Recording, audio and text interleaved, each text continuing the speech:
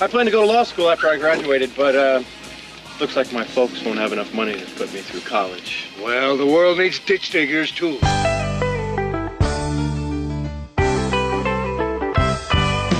Lord, I was called ditch digger man, paving for a living and doing the best I can. Discovered entrepreneurship, scaling business plans. Then I became the CEO man. Are you ready to be mentored by some of the best minds in entrepreneurship in the world? Then you're listening to the right podcast, Ditch Digger CEO. We're going to be interviewing CEOs and founders who will be telling their amazing rags to riches stories. These entrepreneurs who dominate the industries they serve will be sharing the secrets to their success. We'll be talking to millionaires and billionaires, many who started with nothing. You're going to be mentored with golden nuggets of shared experiences from my guest, whose time is worth thousands and even tens of thousands of dollars per hour. I started in the paving business right out of high school, and with no college education, mentorship has been my education of choice. I started over 25 companies in the last 20 years, have generated over $1.5 billion in revenues. My guarantee is this: if you listen to Ditch Digger CEO and you want to be more successful, you will become more successful. The secrets of my success and for many of the world's greatest business leaders will be revealed. Let Ditch Digger CEO mentor you. All right, Robbie. Hey, today, Robbie, we've got an awesome Ditch Digger CEO podcast, buddy. Number one, I'm happy to have you here with me. You're a future leader, a leader actually now, and a future executive, in my opinion. And hopefully, one of our businesses or any business that you choose in the future, because you've got what it takes. But I tell you, you're going to learn a lot today from a leader we have that we're interviewing today. I have had conversations with Bonnie in the past, and always so much fun because she's so sharp and optimistic and really understands leadership in so many ways. So you're going to have a blast as we interview her. So throw a lot of tough questions at her. Dig a little deep. She's willing to get a little personal with us and dig a little deep. But I'm excited as heck to have Bonnie Kramen on the line here today. Bonnie, welcome to Ditch Digger CEO. Thank you, Gary Rabine. I'm a big fan of yours, and just really honored to be here on your podcast. Thanks, sir. Thanks a lot. You had me on your podcast like about a year ago, maybe, was it? Yeah. Probably about a year ago. And you've been a mentor to my right hand, Debbie, who's my executive administrator. She follows me around and does everything I do pretty much, and probably a lot more than I do in businesses sometimes. And her value is incredible to me. So when she joined your organization, she couldn't talk enough about your organization and this Bonnie, this character Bonnie. Bonnie says this, and Bonnie talks about this, and you need to listen to hear about what Bonnie says about that, right? So I heard from you that way first, and then I had the pleasure of meeting you with a conversation, and then eventually got in your podcast. So it was a blast. So thanks for being there. Really appreciate it. Yeah, love it.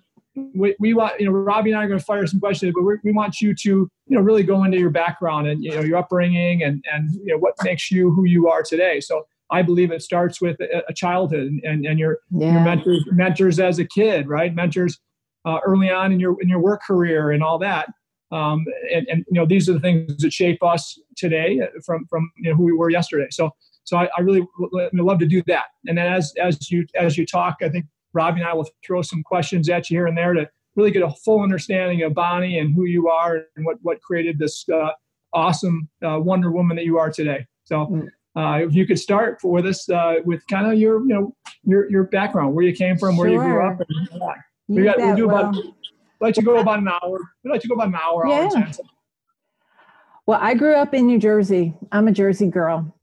Grew up in a small town called Belleville, New Jersey. And you're right that childhood impacts your whole career. My own upbringing is that Dad was an accountant, Mom was a legal secretary. So I come by my obsession with office supplies by DNA. But I'm Jewish, and I experienced quite a bit of anti-Semitism when I was young. And, from not physically beaten up, fortunately, but verbally and emotionally. And I honestly believe, as I look back at ages 7, 8, 9, which are so influential in a little kid's life, that what that did drew a direct line to what I'm doing today, because what I understood from such an early age was the feeling of being judged unfairly, was the idea of feeling left out, of feeling like an alien in a group of people and not really understanding why. And so from very early on, I really got the concepts of discrimination and racism. Wow. And the idea that as I grew older, I was drawn to those people who I saw being left out and underestimated, because what they, I often had the thought, they don't even know me. They don't even know me, and they're judging me. Yeah. And what I found myself is having like a hypersensitivity to others who were feeling exactly the same way. What kind of community did you grow up in? There wasn't a lot of Jewish families in that community you grew up in? Or what? Tell us about that. If you and your audience have ever seen the show The Sopranos, sure, that TV show was actually filmed in the town I grew up in, which was pretty much 90 to 95% Italian. Wow. And Mom and Dad thought they were doing a good thing by moving there, because there were some other Jewish families. But here's the clincher, is that I had no other Jewish kids in my grade. You can see how that would make a difference. So I was the only one. It's so interesting. And then I have a son who's 31, and he is an only child. So what I'm about to say may not make total sense, but I was determined to not allow him to be the only one of anything. Except he is an only child. But I mean, I didn't want him to be the only Jew or the only boy or the only blonde-headed kid. And in my family, I, really was I felt an urgency to send a message that everyone is deserving of respect. Everyone is worthy of really being understood for who they were. And that means in many times digging underneath the surface. And in my work with assistants, who are mostly women, 95 to 98% female, with so many women who are not eager to reveal who they really are immediately, because they're taught when they're young, don't brag, don't toot your own horn too heavy. Yeah.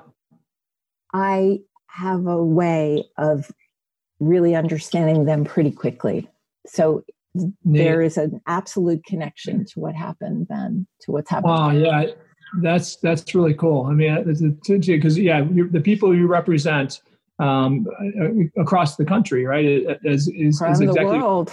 around the world, exactly since around the world, right? You can bring so much to enrich their lives in leadership. Right.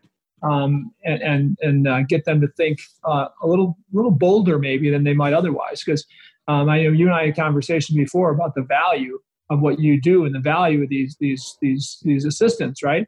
I mean, when you look at what it costs for a great CEO, it depends on the size of the company. Let's just say between $300,000 a year for a small business CEO to a $10 million CEO, right? Sure. If that executive assistant could take the 40-50% off that executive's plate, so they can focus on the 50-60% that they're great at, right?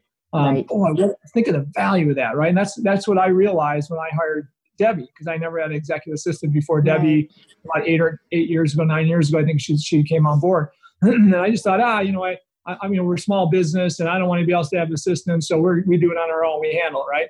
But then actually when Debbie came along and I realized I needed somebody, I couldn't believe how much more efficient I could be doing the things I love doing that I was better at. Right.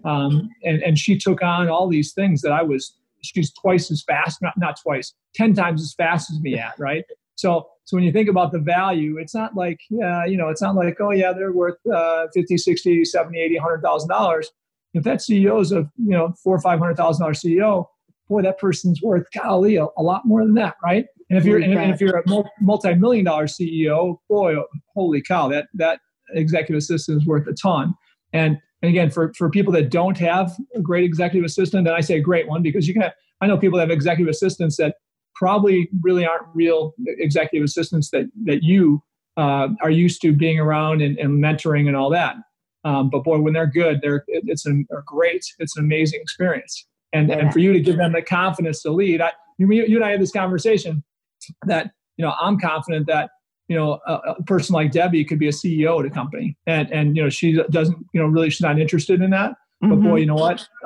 She had to be a CEO in an organization for some time when my wife had brain surgery, and she was amazing. And she'd answered 98% of the questions that I'd be asked, she knew the answers to, right? And the 2% that she didn't know, she'd call me, right? And so think about that when you can have an executive assistant that can actually take over your job in a crunch compared to, hiring a part-time CEO or, having your COO take over or whatever. Mm-hmm. And I think if you do a great job in grooming executive assistants, they're closer to that, to understand that executive than anybody else. So what a great value you brought just to our organization. And so how many people in your organization altogether, Bonnie? Only 6. There are only 6 people. 6 people. Okay. From where? They're all over the place. Accountant and lawyer and bookkeeper, and my co-teacher Vicki Evans is based in Austin, Texas, and my partner who lives here with me, who happened to be my high school boyfriend from Belleville High. He worked for Hewlett Packard for 36 years. Wait a minute, is that the high school that Tony's kids went to too? Probably. I'm not sure they mentioned that on the show, but yes, we both graduated from Belleville High. So those are the people. It's a very small team. Oh, and I've added a new instructor fairly recently, Monique Hellstrom, and she's fabulous because we're taking the class online. The class is Be the Ultimate Assistant. This is the ninth year. And we take the class all over the world. So I met your assistant, Debbie, in Chicago, and she's been at our class at least 2 times, maybe 3 times. But this work has taken me to 14 countries and 38 states. Okay, so how in your tell me about your organization then. How many people are members, all that kind of stuff. Well, literally, we have had 1,000 in-person students, but 25,000 or more online students, and I have a very big following on social media. So social media has played a huge part in the growth of my business, especially since I'm a writer. And, I have a book, Be the Ultimate Assistant. And it was through the writing that opened up the community to me. And there are many online groups via LinkedIn and Facebook and Twitter who know me and now trust me. And part of my class is that I have a one-on-one conversation with every student who comes to my live class. So we only max out the class at 30 students. And I've been told by a lot of entrepreneurs that, wow, that's a lot of time, Bonnie, to have one-on-one calls with every student. And yes, it is. But with this community, it's that personal touch that makes all the difference in the world. And now I'm working on my next book based on those 1,000 conversations, and to be on the phone with these assistants who are supporting leaders like you, Gary, gives me access to information that honestly, I don't believe many people have, because I have an understanding of what is going on globally in this profession, because the assistants are telling me so. They're telling me one-on-one about the challenges, are they outsourcing? Are they, big pain buttons like blowing out all the walls for open floor plans, like nitty gritty things that help me speak to leaders like you about what is it that's really causing the challenges for assistants and leaders in the world. Bonnie, first, thank you for joining today. We're beyond grateful for you to join. Thank you. One of the questions that comes to my mind in terms of thinking through your past experience and how you grew up and where you're at today is trying to just gather a better understanding of how we as a society can improve at an earlier age the way to empower individuals, specifically those of a minority demographic. Yeah. And I know corporate America is starting to do a better job with diversity and inclusion initiatives and trying to even out the gap that we have at the moment. But I think that a lot of it goes back to, like you said, your roots and the way that you're raised. So I'm interested, I guess, A, to understand what you're seeing being done today for the younger generation, and then B, what you still view as a potential gap for us to close. Great question, Robbie. Discrimination and bias begins around the kitchen table. That's what I understand, is it begins around the kitchen table in a family. And the language that you hear, I'm a writer. I know the power of words, the written word and the spoken word, and how that can get ingrained. And that's how belief systems are created. I follow a lot of leadership experts, and one of the ideas that keeps coming forward is that the fastest way to break down barriers between people, and because children are, Nelson Mandela has said it, that we are not born with bias and feeling discriminating towards other people. That's a learned belief. Mm-hmm. So the fastest way to break that down is simply to have conversations, is simply to be in a room with people who are not necessarily like you, and to find the areas of commonality. And that's one of the things I love about my class, is that we have 20 somethings alongside 30, 40, 50, 60. But, really germane to your point is what we can do better is, as parents, to talk the language of having an open mind. Honestly, and I really don't want to get political necessarily, unless you really want to go down that path. But I think that it's about staying open, about really having open eyes, open ears, an open mind.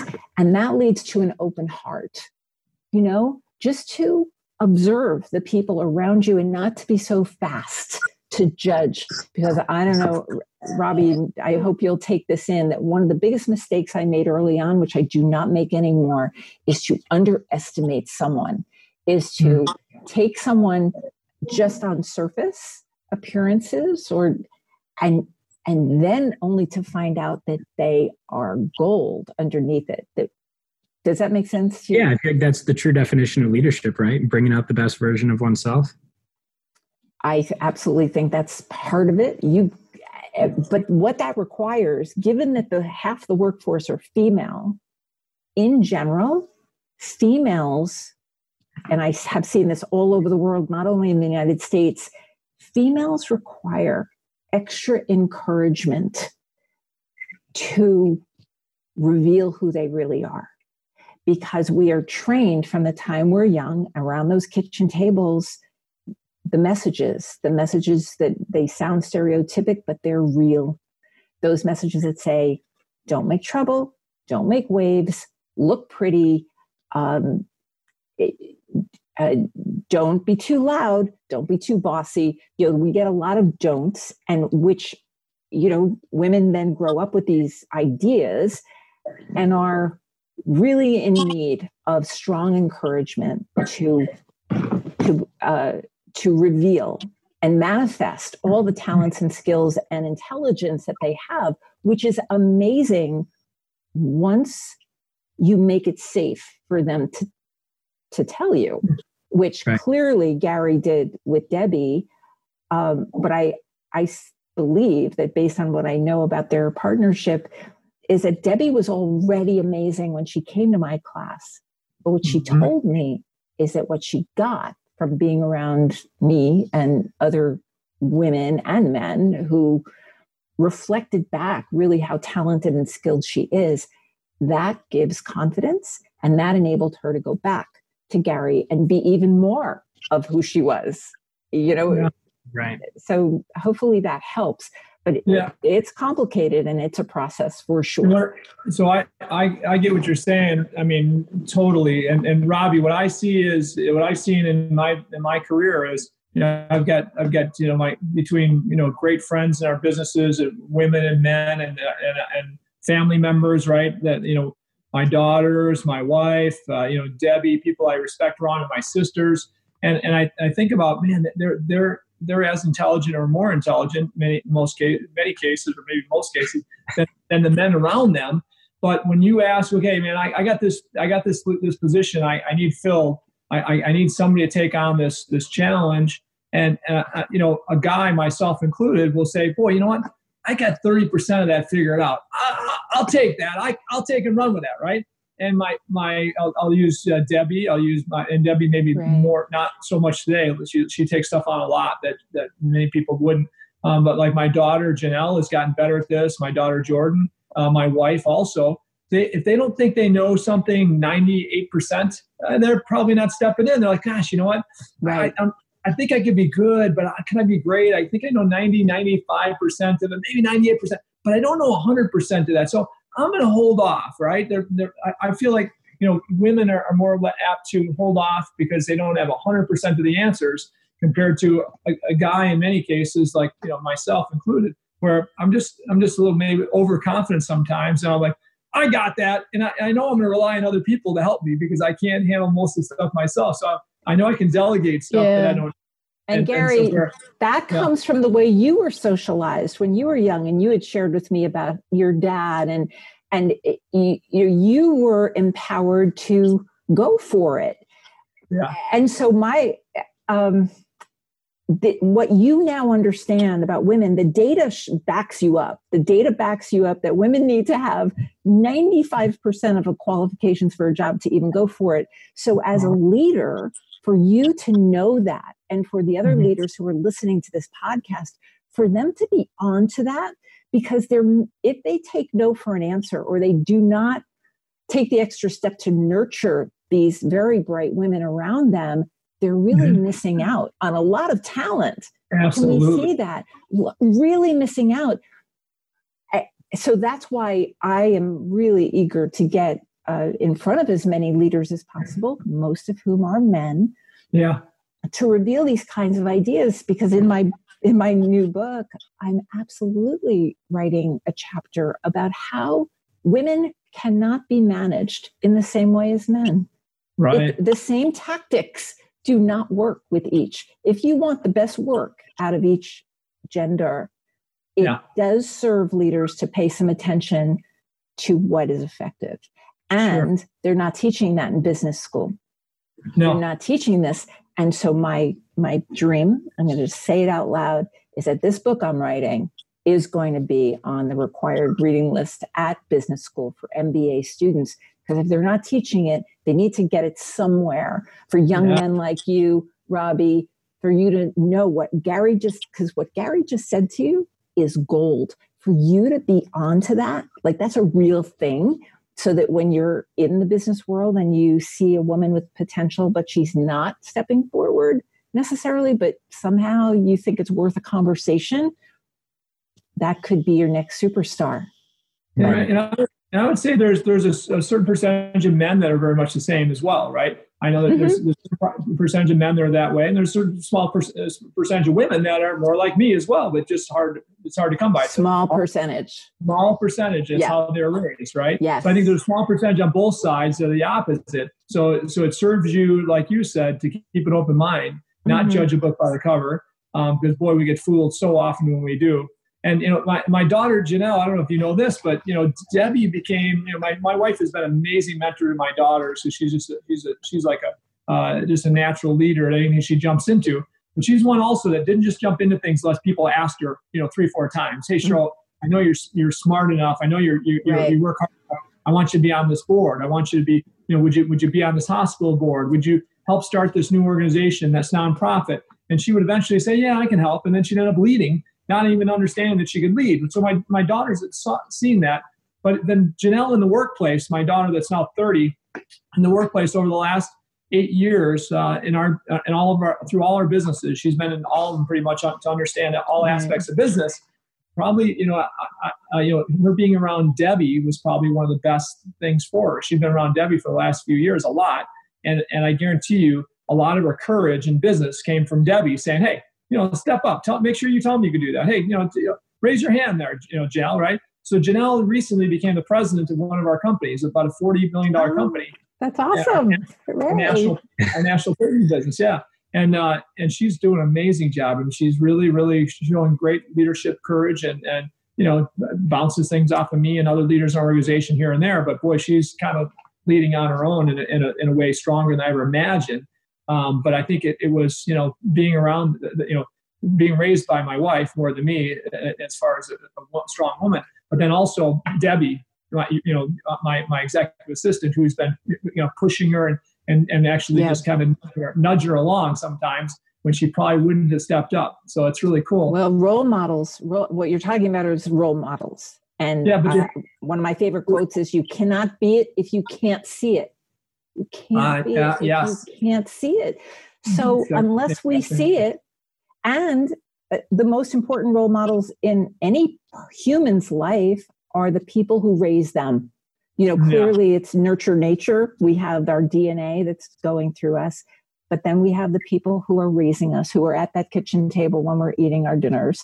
And what is the language being used? And, to hear all the things, from your wife, from you, Gary, and then from Debbie is super powerful, because you get to, to see it in living color, about people making mistakes and how do they ride through that.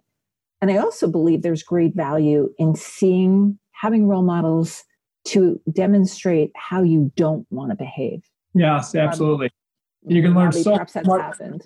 You can learn just as much from the negative stuff that isn't right around you as you can from the positive stuff that you embrace around you, right?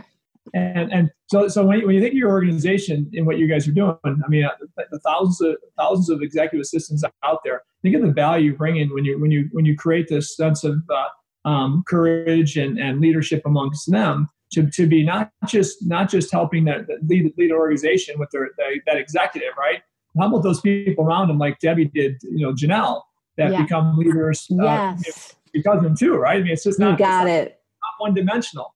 That's it. My goal is when I go into these rooms, which are mostly populated by women, my goal is to light a fire under them and to literally come out and say that, when I see the light bulbs popping over their heads and what they're getting, they are understanding what their own potential is, then I challenge them to look at the other people in their world, not only women, but men, their kids, their families, and do the same thing for them. Because I do have this lofty goal. I want to change the world. There are a lot of issues that I care a lot about, including, I know we want to talk about Me Too and Time's Up and the wage gap and all this stuff. I know I can't do it alone, but I know when I light a fire under the Debbies of the world, that's what's so gratifying, is that they go back, and I don't know how it's going to spin. I don't know where those seeds are going to land. And that's super fun to hear from them months later and sometimes years later about what they did with this. And that's how the world is going to change for the better. And hopefully it's going to happen faster for if Janelle chooses to have children. My hope, Gary, you said she's 30, that her children will get it faster. I want to speed it up. I don't want it to take till women are in their 40s or their 50s to get it. Right. Happen way sooner. So that's my secret goal. That's not so secret. Cool. What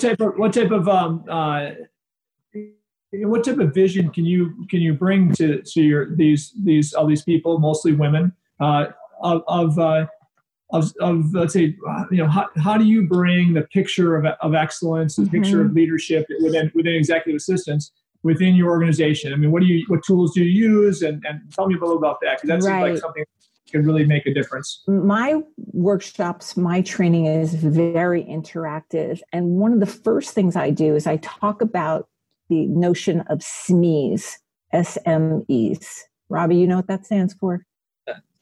Not offhand. But okay, now you will. Subject matter experts. Yeah. Subject matter expertise. Everybody in any organization is a subject matter expert. Gary, you've hired tons of subject matter experts. You looked at their resumes, and your company is filled with what I refer to as the chosen ones. Everybody's been chosen. But in any given company, we're not fully leveraging the people around us. That everybody's there for a reason. We just don't necessarily know why. We don't know why. And we've got the conflict happening between ages and genders and all of this stuff. What I talk about in our workshops is to, at some length, is to discuss how everybody is a subject matter expert on many things. And I get them talking and thinking about their own areas of expertise. For 25 years, I worked for the actress Olympia Dukakis, who is an Academy Award-winning movie star. And, theater is a collaborative art that she brought the acting, and then there was the lighting designer and the set designer and the makeup artist, etc. The workplace is very similar to that.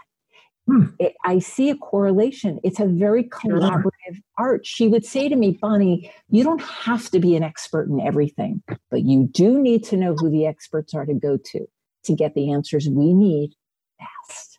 So Bonnie, that's amazing. Because and Robbie, I know Robbie's thinking about this right now because he's one of our leaders in sales and grooming salespeople and account managers and all that. And what do we talk about, Robbie, constantly, right? Use our subject matter experts to bring the talent to our customers to solve their problems. Do not think that you have to be the subject matter expert yourself, because as you said, Bonnie, I've written different books on what it takes to be an expert in anything, depending on your aptitude and your IQ, right? But basically, you do something for 10,000 hours, you're probably going to be an expert, right? And so, I know what I've done for 10,000 hours, the different things I've focused on, right? Yeah. And you know what you have. So, Robbie, what have you been hearing from us, Robbie, and how do you use that in our own business, Robbie? Or how do you have to in the future, right? Exactly what Bonnie said, to be strong yourself, right? Yeah, exactly. I think the biggest key or the root of all of that is find the individual who is that expert, learn their talk tracks if it's a sales conversation, or learn more about the pavement and the specifics in the materials, or how the aggregate's laid down in order for us to more effectively service our clients. But that's not an easy thing to solve overnight. But like you said, if it's a mentorship program that we implement, which we're in the process of doing right now with operations, I think the more you understand the entire business, the better suited you are to service our client. And at the end of the day, that's our ultimate goal. But in the long run, Robbie, if you're a sales leader, we've got some like this, right, that are really good relationship builders that don't even care to be a subject matter expert at 10 of the things that we claim to be subject matter experts at for our customer. And that's okay, as long as they bring the right subject matter expert to the table when they need to, right? So, and that's something that, we pride ourselves on having great experts in things we do, some of the best subject matter experts in our space. And it's up to us to make sure our customers have them. And some people are not comfortable, like as Bonnie's kind of referring to, some people aren't comfortable, leveraging other people's time. But boy, if they're experts at it, I think those people are usually pretty excited about actually bringing their expertise to the table when you ask them to, right, Bonnie? Yes, and one of the biggest complaints in the global workplace are the assistants of the world who feel underutilized and under-leveraged. But it's a two-way street. It's in part they're on them because they're not finding ways to reveal their talents and skills. But then I see that as a challenge on leadership. And that's why I want my book to talk about the difference between how you handle men versus how you handle women. If you understand that a woman is not going to be as overt as a man to come forward and volunteer or to say what they're a subject matter expert in, then that will help them more fully leverage the team.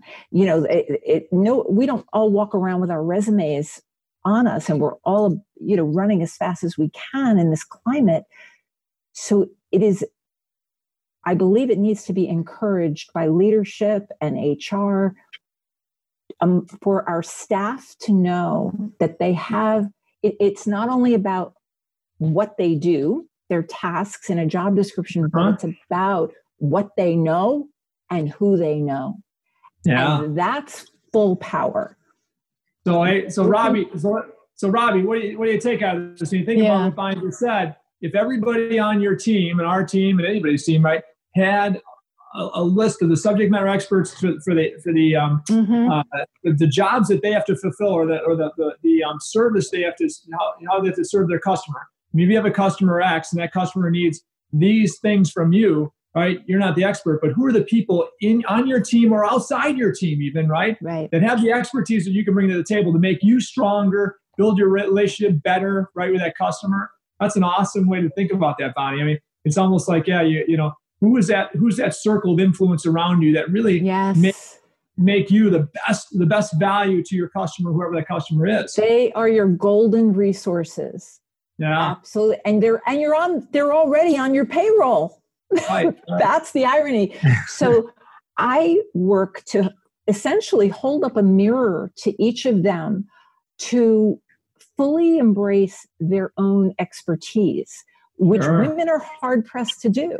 But once they do it, then I can go into the idea that it's, to cut themselves a break, because we as women, and some men too, but mostly women, are not socialized to be collaborative and be cooperative and to seek partnerships and mentorship. Right. Very few women have mentors. Most of them want them. And you talked about having a mentorship program. Mentorship is the future. Partnerships, because this workplace is only getting more complicated by the minute, it seems to me. So there's nobody who's going to sit there and say, I'm an expert in everything. Yeah. That person is not coming to training. The people who are going to lose their jobs in this economy are the ones who say, you know what? I've been working for 20 years. I got it handled. I know it all. Those are the people you don't want on your team. Absolutely. You want the Debbies. The key quality is curiosity, the always wanting to know more, the 50-something who sees Robbie, you at 27, and says, you know what, I want to have lunch with him. I want to sit down with him. Like, let us do this as opposed to doing this. Exactly. That's how I begin lighting the fire under the people in my workshops. And I'll give Gary credit for that. I would say he's a phenom at that. A phenom. Love it. Well, I love sharing. I talk too much, basically, right? So for me, I like to tell stories about experiences I've had, and I naturally just like to do that. It's been fun for me to talk about some old experiences I've had that shaped who I am, because they're kind of fun, often hillbilly type experiences that people say, no way, that couldn't have happened to you, right? And so those are fun experiences. But what I've learned is mentorship isn't about telling people what to do, right? So I think part of what you say, boy, mentorship is the future, but I think understanding what a good mentor is and how to be a good mentor, or how to ask the right question to be a good mentee, I think are very important. And when it comes to good mentorship, it's really just sharing experiences. It's easy. I think many people think that being a mentor is you got to be so smart and you got to have all the answers, and you better be great at everything if you're going to be a mentor. No way, that's not the case, right? You have to be transparent, and you have to share experiences, right?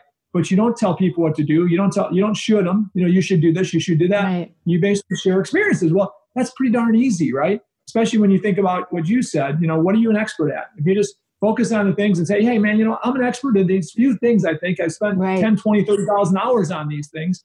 If I can tell you I know a lot about these things, I'd love to share those experiences. Yeah. I'll talk to you about some of these other things too. But man, I only got a couple thousand hours of experience on this or that. So I can share experiences, but don't take them as gospel. So I mean, I think mentorship is such an important thing in our life's future, and how we share those experiences and mentor is key. So let me say one more thing about subject matter expertise, though, that I think is really important, that I hear all over the world, is that say you have a superstar salesperson, for example, to be a great salesperson, what we hear is then that person all of a sudden is given a whole sales team to supervise. And what's absolutely true is it's not equivalent. Just because someone is a great salesperson does not equate with being a great manager of human beings. Those are two very distinct skills. So in the workplace, we hear about great lawyers, great accountants, great financial people, whatever. It doesn't mean that they manage people well and that they need training in that those are two very specific things. And Gary, I suspect you've seen this in your career as well.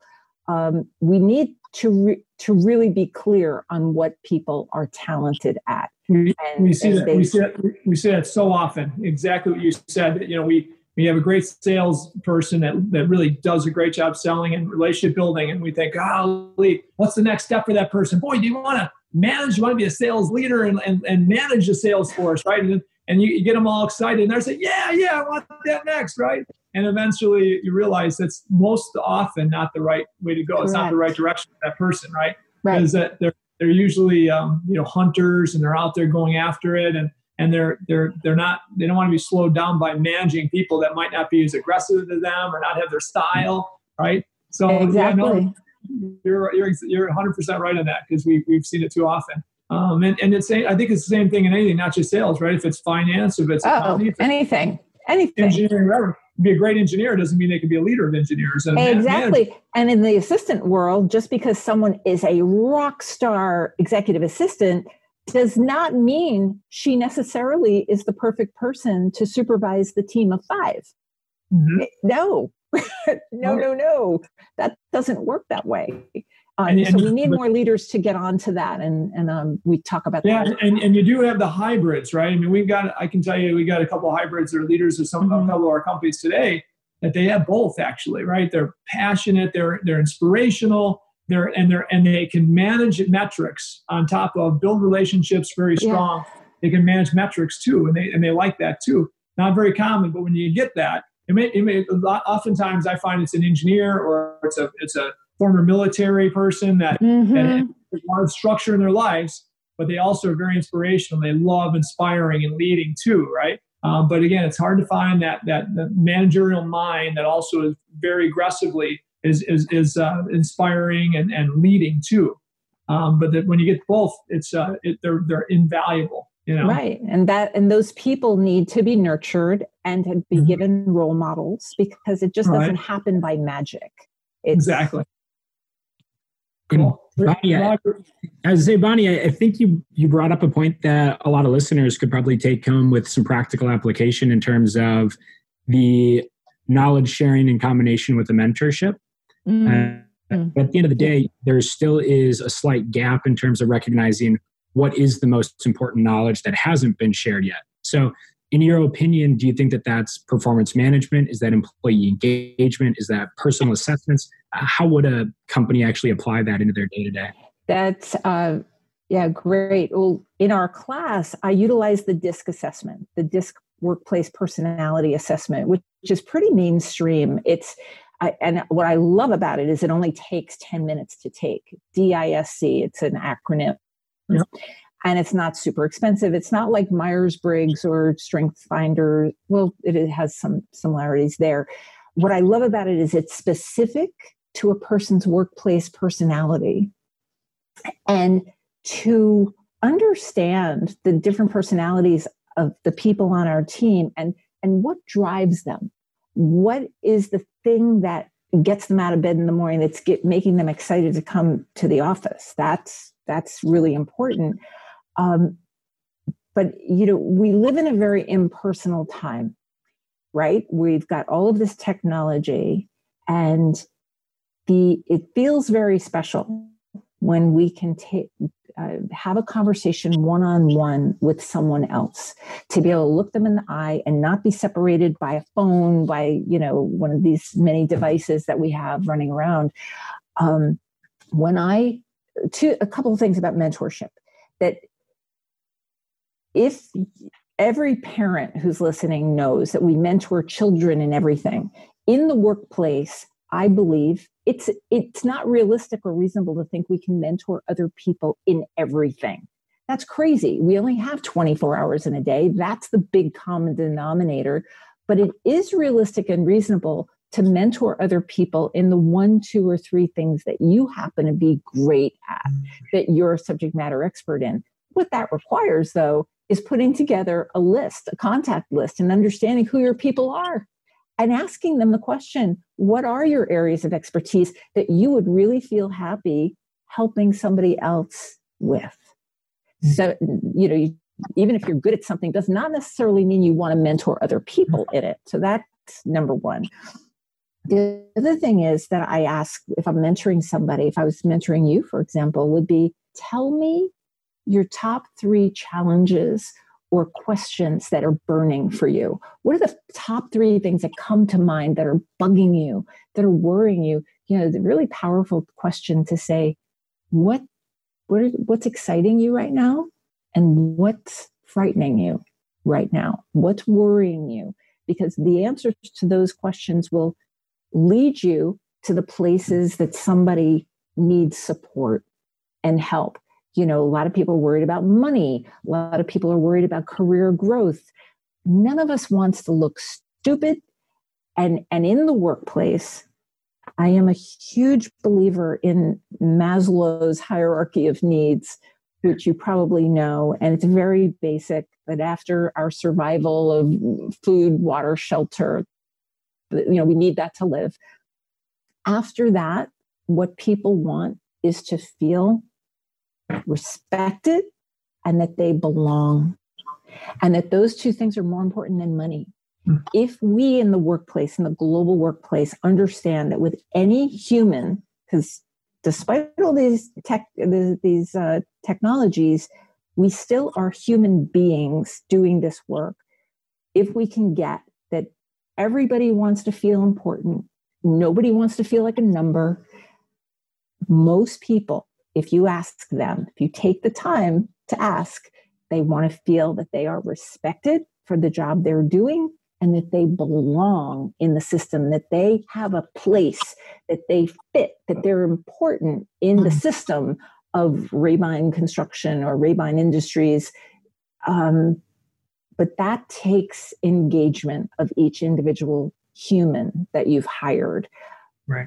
I think we could, in general, globally, we could do a much better job at what I just described. Yeah. I agree. I think building your core values to around that concept is huge, right? Building your core values around a place where people know they're safe, that people got their back. Mm-hmm. There's like no cattiness. There's no, people, gunning for you, right? It's all about, people really caring about the people around them. And we work hard to do that with our values. And I think if you have a solid core values that you really live by and you talk about often, right? You can't be just on the wall, can't be in your brochures. Right. You got to actually use them to reward by and actually sometimes fire by, right? And if you do that, I believe that people feel at home. And one of our biggest things is respect others, right? It sounds simple. But you know what? If we don't have people respecting other people in our workplace, we don't want them on our team. If they can't, they're not going to fire somebody right off the bat. But we're going to have a conversation. And if consistently they don't respect people around them, we don't want them on our team, because people need to feel like they're safe at work. They're not being if there's lack of respect, it's maybe an accident here or there. It's not like it was purposeful, and we get through it. But when somebody's purposeful and they're not going to be part of our culture. And I just think that it's important to build some core values that you can actually really live by day to day, and you can enforce within your organization. And it's not that difficult, right? It's all simple stuff. Accountability, right? That's one of our main ones. You got to be accountable. You tell your teammate you're going to get something done. You don't get it done, you're letting everybody, them down, yourself down, everybody, right? So safety, accountability, respect, continuous improvement. These are things that we really believe in. And if we can build our team to really love these core values, we're going to build a team that feels comfortable coming to work every day, right? And not only will they feel comfortable coming to work every day, they want to go above and beyond every day. Right, but they want to be excellent, not on just some days, but every day. And that's something you can't tell somebody to do. There's a big difference between someone who's going to try to just do the bare minimum to get their paycheck and somebody who's willing to go above and beyond. And I promise you, globally, the people who feel respected are the ones who are loyal and will go above and beyond. If people feel disrespected, that they don't care about me, so why should I care about them? I'm going to just do the bare minimum. Like those kinds of behaviors are infectious, and they can really be poisonous in a system. Because even if those people haven't quit yet, they're sitting at their desks thinking about quitting. And that's not serving anybody. That's not serving leaders. That's not serving companies.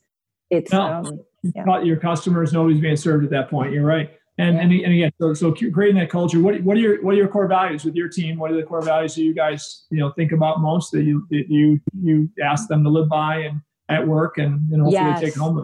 That our core values are that we articulate clearly what the expectations are with our classes. 9 years ago when I created this thing, it was such a unicorn of a class because a class like this had never existed before. So the challenge was on me to find the language to paint the picture of what this was going to be and what value this would bring. So my goal, and my whole team knows that we're going to be really clear on what people can expect and that we are going to work to exceed expectations.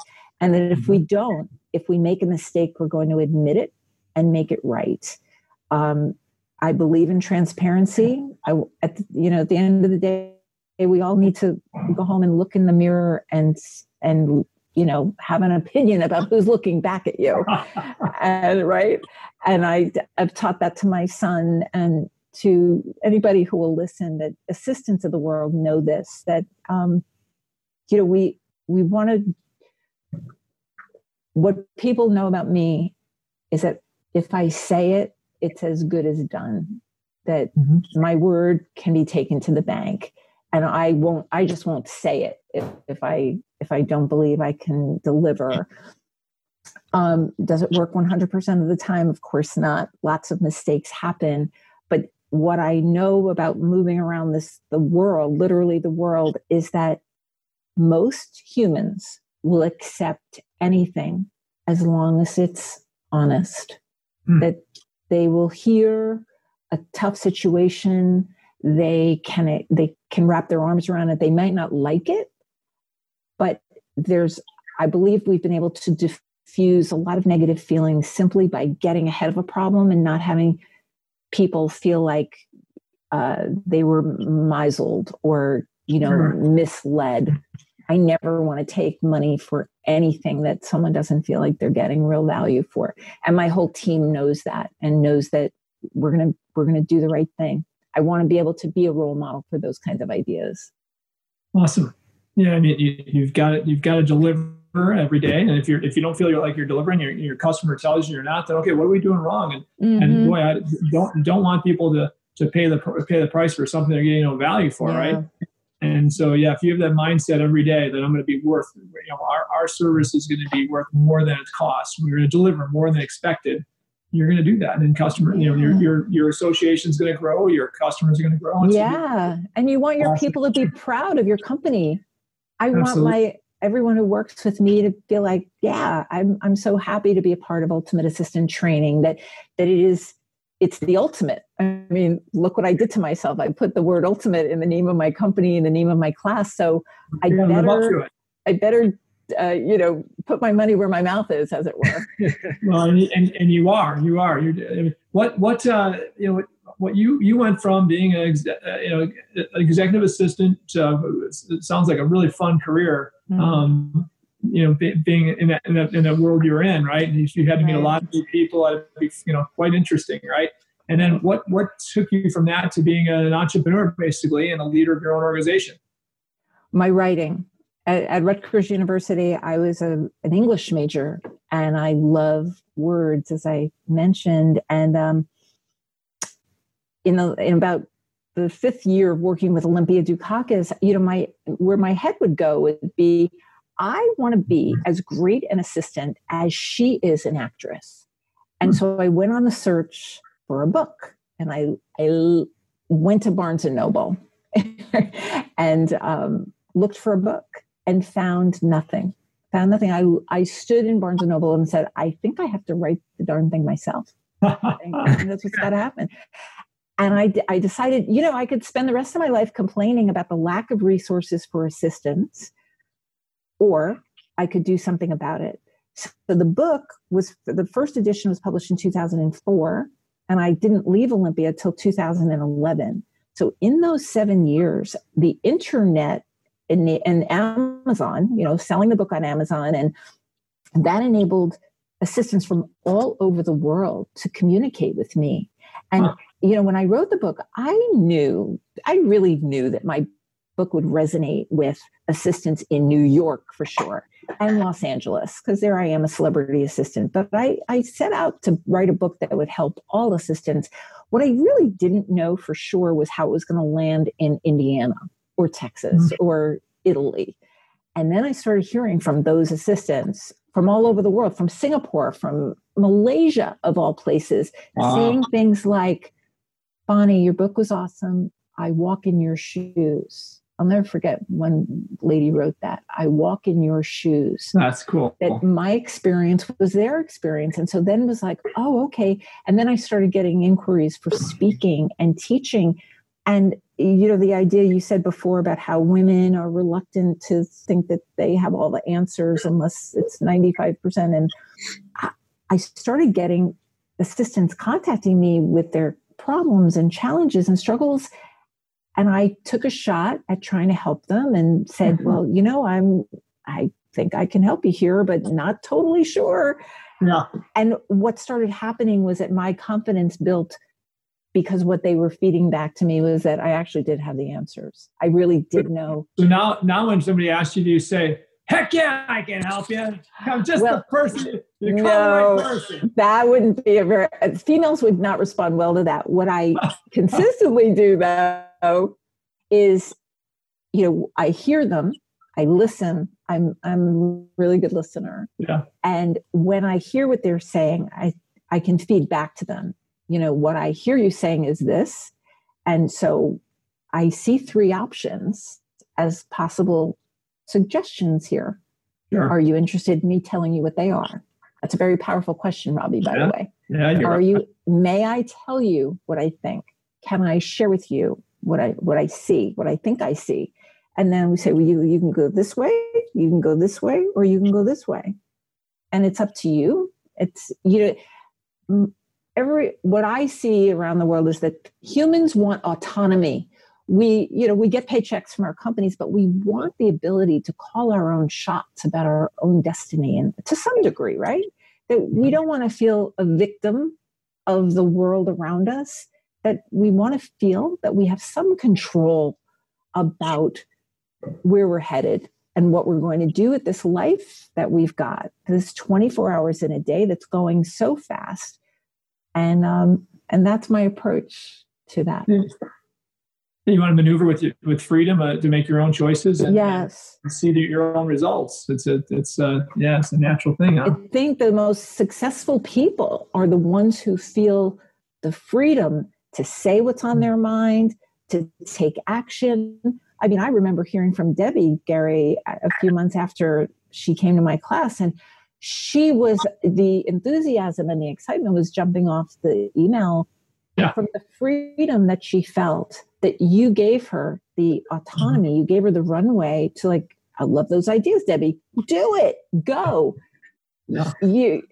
That is magic for the partnership, because then that trust is in place, because money is involved.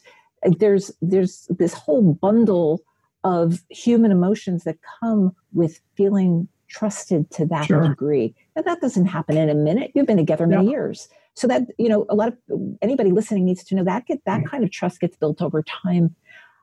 But it's a process every single day And to choose the right thing is really, it's not an old-fashioned idea, that it is really applicable. So tell us about this next book now that's coming out. When's it coming out? And tell us about that. Yeah. The book is, with any luck, it'll be done by the end of 2020. I've written one. It's both a torture and a joy. The book is about building an ultimate workplace. The first book is Be the Ultimate Assistant. And the second book that behind me, you can see a lot of leadership books, and those aren't all the books I have. I've read a lot of the best-selling books out there, and I believe there are some pieces missing from the books that exist. And one of them is about the gender differences in the workplace. I want to talk about the ways to build an ultimate workplace and why it matters. Why does it matter in this workplace? If leaders are coming out of school and building businesses, and if in fact it's true that they want high retention, they want high productivity, and they certainly want high profits, then I believe that I'm seeing things all over the world that will help them do that. And part of it is the partnership between leaders and assistants. And there certainly is going to be a chapter on discrimination and inequity in the workplace. Because when, another word for inequity, if you feel like things are not fair in the workplace, that's another word for discrimination, right? And that's another word for disrespect. If people feel that it's not fair, then that is a feeling of disrespect, and that is a formula that puts a process in motion for eventually that person is going to leave. But they'll probably go leave to work for the competition. Sure. So I want to reveal many of the things that I have now talked to many graduates of business schools who tell me, who confirm for me, no, Bonnie, I didn't learn that in business school. Nope. Had to kind of just learn by experience. Okay. So I don't think that's good enough. I don't think that's good enough. So something you mentioned there is, feel disrespected in the workplace, this type of stuff. I mean, there's a, I don't know if it's art, science, or whatever, to go about confronting these things, right?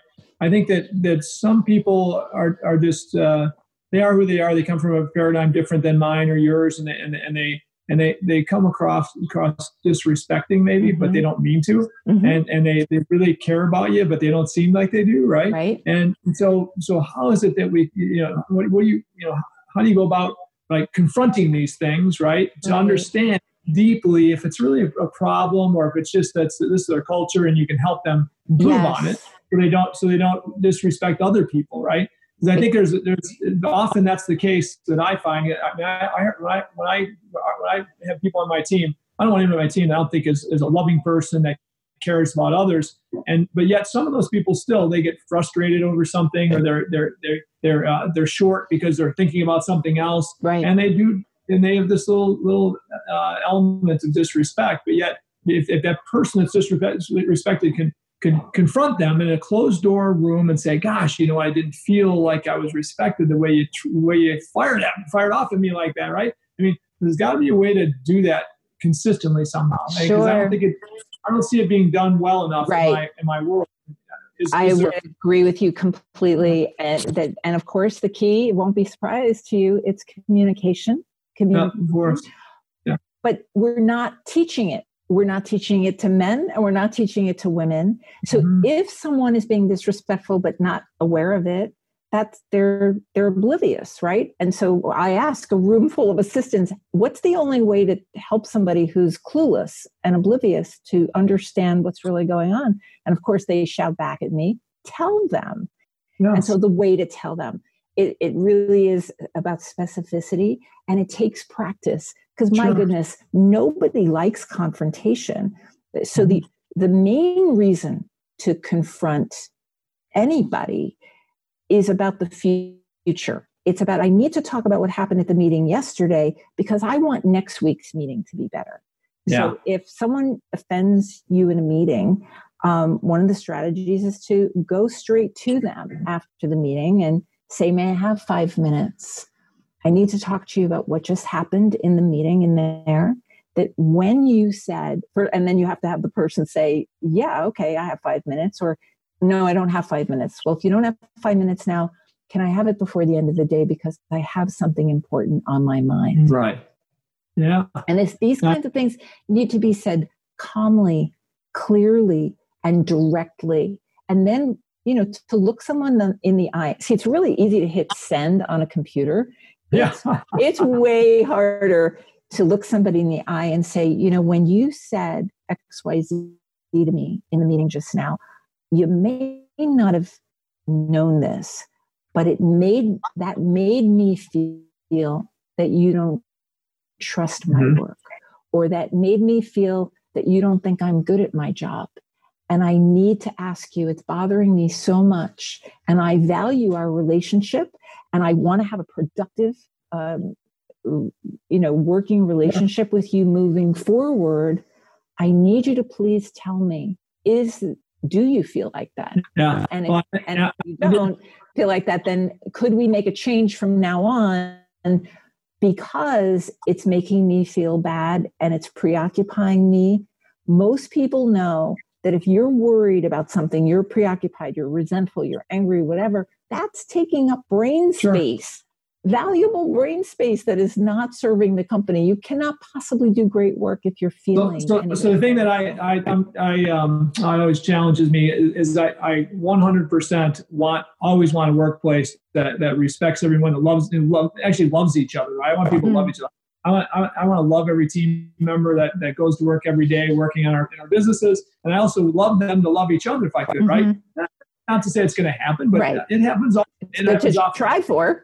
And if they love each other as friends, they're looking out for each other, they care about each other, and hopefully the conversations get much easier to have, right? But I think as leaders, if we can grow leaders and executive assistants that you're talking about, that challenge, that are willing to be challenged by people that report to them, and in a way that's open and fun-loving. Hey, man, challenge me. I ask people, challenge me whenever you can. If you don't think I'm not respecting somebody, you or somebody, please call me out. You will never get demoted, fired, anything for that. I guarantee it, right? And I try to tell everybody that, but still enough of it doesn't happen, in my opinion. Like, Debbie is great at that, right? And my kids find it easy, of course, because I'm their totally imperfect father. But many people still look at me or people in positions of leadership and are still apprehensive and calling out, worried about that stuff. And I think if you can grow in businesses, that the leaders, whether they're VPs, their presidents, their CEOs, whoever, their managers, are embracing people challenging them. It's an amazing environment, right? It is, but that requires role modeling for sure. Like in a staff meeting, if your team sees somebody do it, Robbie challenges you on something, and you actually reward him for that. It's really Pavlov's dogs. It's your theory here. It's if people are rewarded for doing the right thing, to do what you're saying, which is to challenge you, which in a positive way, and to say, you know what, I have a differing thought about that, Gary. Can I tell you what I'm thinking? Yeah. And then other people get to see that Robbie got to say that and lived to tell the tale, and he didn't get fired and he got promoted. Right. So that sends a really positive message. And boy, assistants need that fivefold. Exactly. They need it even more encouragement. My own assistant, I have an assistant. For the last 7 years, we work virtually. She's in Jersey. I'm here in Florida, as you know. And when I hired her, I said to listen, the thing that is the one of the only things that's going to get me upset is if you know something or see something or hear something that I should know and you don't tell me because you're frightened to. I need you to be my eyes and ears. I, more than anybody, know that the world is talking to assistants. I mean, Gary, you know that people say things to Debbie that they might not say to you.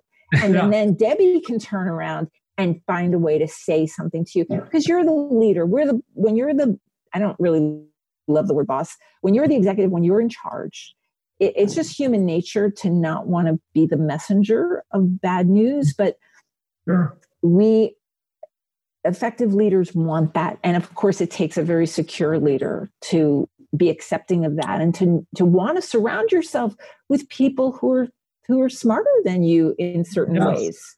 Yes. That's what I think. Many ways. Yeah. I love it. Robbie, what else you got for this all-star of a leader we got here? Wow. One question that was coming to mind for me is obviously the next book that you're writing is in regard to the entire workplace. So I'm interested to understand if your long-run vision here is to eventually get into org-place strategies and culture and development, or if you're thinking that you're going to stick towards executive assistant route, or what are you thinking? No, what I'm thinking is that in this book, in my first book about being an assistant, I was able to tap my assistant colleagues from all over the world, celebrity assistants and other assistants. In this book, and Gary, I think you've already said yes to me, that I want to interview CEOs like Gary. And I mean, nobody's like Gary, but you know what I mean? I'm going to be interviewing leaders, CEOs. I have comments and quotes from HR professionals. I have quotes and commentary from recruiters and from assistants. And those are the four main constituencies in the workplace. These are the people, the stakeholders who are responsible for getting us all in the building together or virtually, however that works. But these four constituencies are not doing a great job right now of talking to each other. Right. And certainly there's a lot of contention about HR departments and HR professionals. And boy, the workplace is, they're being challenged. HR is being challenged. And I believe we could do a much better job of collaborating with them, as opposed to, many assistants feel like this with HR. So leaders and HR and assistants and recruiters, I want to all have a voice. I'm trying, Robbie, to give the people in our workplace who have often been invisible, I want to give them a voice in this book to reveal to any leader who is interested in what an ultimate workplace might look like, what do they need from that? And partly what women need, is to not be sexually harassed, to not be bullied and intimidated in meetings, and by the way, to be paid fairly. Which I think is unique in the sense that it brings everything full circle. That was sort of where we started the conversation today, with the takeaway that you had early in your life through the discrimination that you saw, and now moving towards the future, the vision that you're trying to ultimately transcend the future. These people have a lot of great things to say if we listen. Really, they do. I mean, we've hired them for a reason. But somehow there's a disconnect and once they're in our organizations, how do we continue tapping what they know and their brain power? These folks, men and women in the workplace, they are immensely talented and intelligent, but they don't feel safe in general. They don't feel safe to say what's on their mind. I mean, we're going to have a bunch of takeaways from this, Robbie. And I mean, one thing I take away, we need to get... in every aspect of our businesses, every teammate should know the experts around them, and they should also identify their expertise, right? I mean, think about all the people in an organization that, we have a bunch of people we say, these are our subject matter experts, right? But everybody, as you said, Bonnie, is a subject matter expert in some realm, right? I don't care if it's, hey man, I spend my time out of work studying Major League Baseball. Yeah. Okay, that's pretty cool, because we've got a lot of customers that love baseball, that we love to entertain a baseball game. So you're the person that's gonna set up the baseball schedule for any customers that go to baseball games, right? Or whatever it is, right? There's got to be, everybody has their expertise, and it may not be about your business. So it can be so much fun to say, okay, hey, Robbie, let's get this listed. And then, then out inside our business and our circle of excellence for our customer, here's the expertise we need to surround ourselves with. But outside, here's that kind of a fun circle of excellence that we can discover of our friends in business, in our own business, that have fun things that we don't know about, right? Right. Exactly. That is really cool. And we got to get done here in a short period of time. Yeah. I could talk to you for another 3, 4, 5, 10 hours. Okay, this is class. And Robbie, I'm sure you're thinking the same thing. But I really, well, number one, I'd love to help you with that book. And if I can be an interview, you might not use anything you got, but that's okay. You're on my list. You're top of the list. And if you need any help on that too, I've got a lot of friends that I know would love to help you that have been top place to work, best and brightest, like we have, and many other friends of mine, best and brightest and top in the country, places to work, that you might want to talk to, as well as recruiters that are good friends of mine too, that have recruiting businesses that do good stuff. You. So anybody, well, we just did Scott Robinson a few weeks ago. He just came out, his podcast, or Ditch Digger CEO, an amazing leader in recruiting. That you would love this person. I'll listen. I didn't have a chance to listen to it yet. So listen to Scott, and I know Scott would love to talk to you as well. So he's an amazing leader in the space of recruiting, executive recruiting. Otherwise, I don't see the book that has brought these constituencies together, and I don't know if you have. I've been searching, but I think there's information that leaders need to know. Oh, I agree. 100%. I agree. And from your perspective, I think it's better than the perspective that has been written. So I can't wait to see that. Thanks, Gary, so much. So we're going to go over, we'll go over the, hey, Robbie, I don't know if you got takeaways now or Chris does, but we can add those later. We'll download at the end of yours, Bonnie, the great takeaways we got from you. Because we've got some great ones, and I really appreciate your time. I wrote down some actually. Yeah, you got it.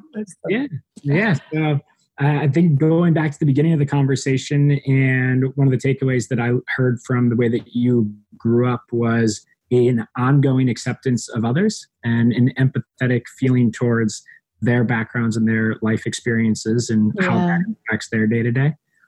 Can I say one more quick thing about that? Yeah, of course. That in my career, I have a theory.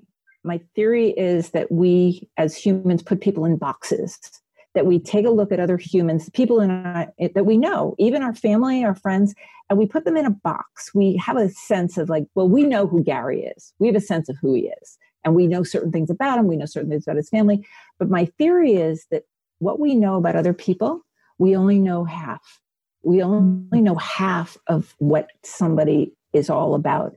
And that the other half, we don't know, and we probably shouldn't even know, that it's none of our business, it's theirs.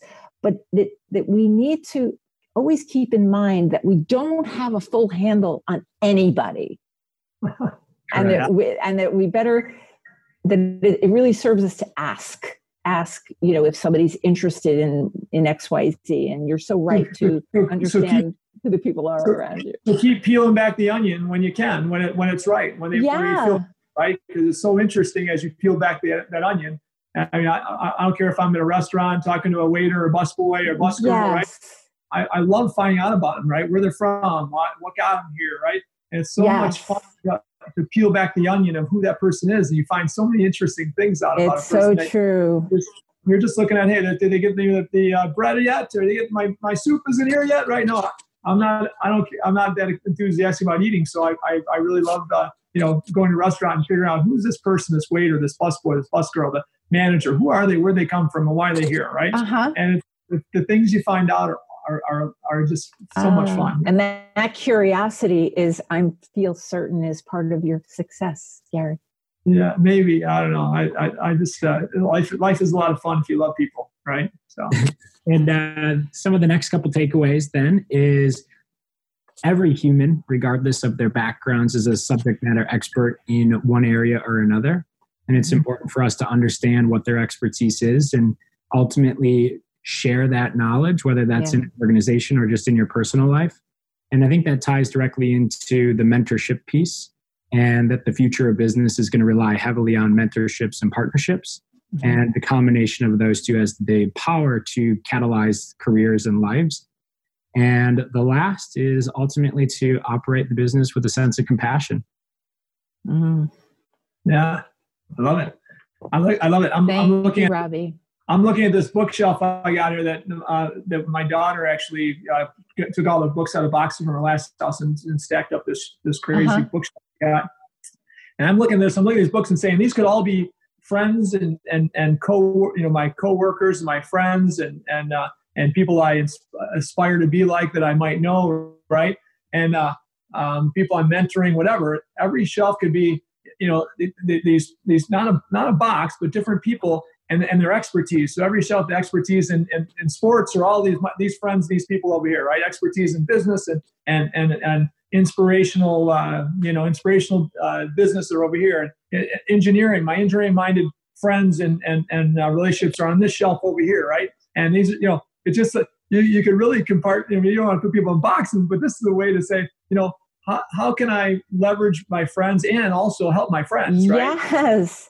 Oh my gosh, like you as an individual are amazing, but you put yourself together with all the people in those books. Yeah. Like it's incredible. We're getting great. So Robbie, we got to figure out a way before Bonnie does some type of program where we can compartmentalize the expertise of our friends and everybody we know, so that we become much stronger with our relationships and our network, and we make them stronger. Because if our friend is artsy-minded person, they need a great engineer. Hey, hold on, let me look at my shelf of engineering-minded people.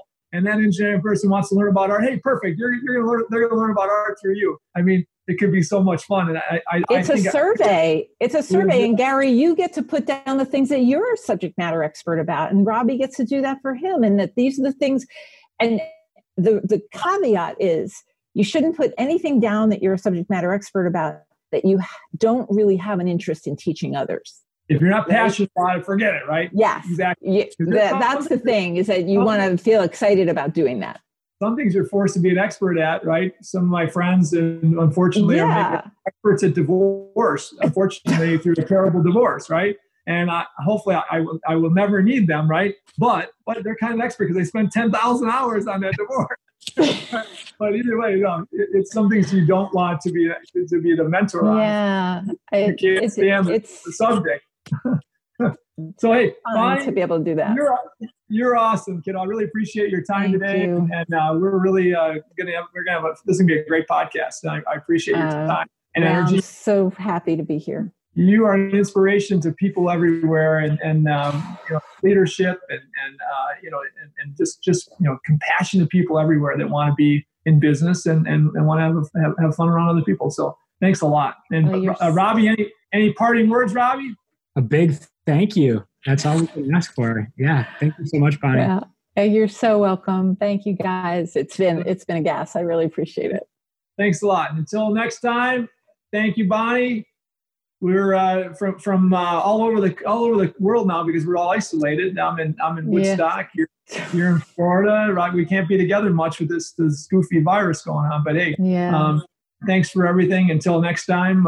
See ya. If you enjoy this show, please share with anyone else you think will find value here. And please go to our website, ditchdiggerceo.com, for show notes, links, video clips, and more nuggets of entrepreneurial wisdom. Don't forget to follow me on social media at ditchdiggerceo and at Gary Rabine. If you listen to our show and want to become more successful, you will become more successful. Thanks for listening, and we'll see you next week. Lord, I was called Ditch Digger Man. Paving for a living and doing the best I can. Discovered entrepreneurship, scaling business plans. Then I became the CEO man. We're blessed to build a business in America, where soldiers fight for our freedom every day. Dad's work ethic was taught from the seat of a gravel truck rolling down Highway 31. Lord, I was called Ditch Digger Man, paving for a living and doing the best I can. Discovered entrepreneurship, scaling business plans. Then I became the CEO man.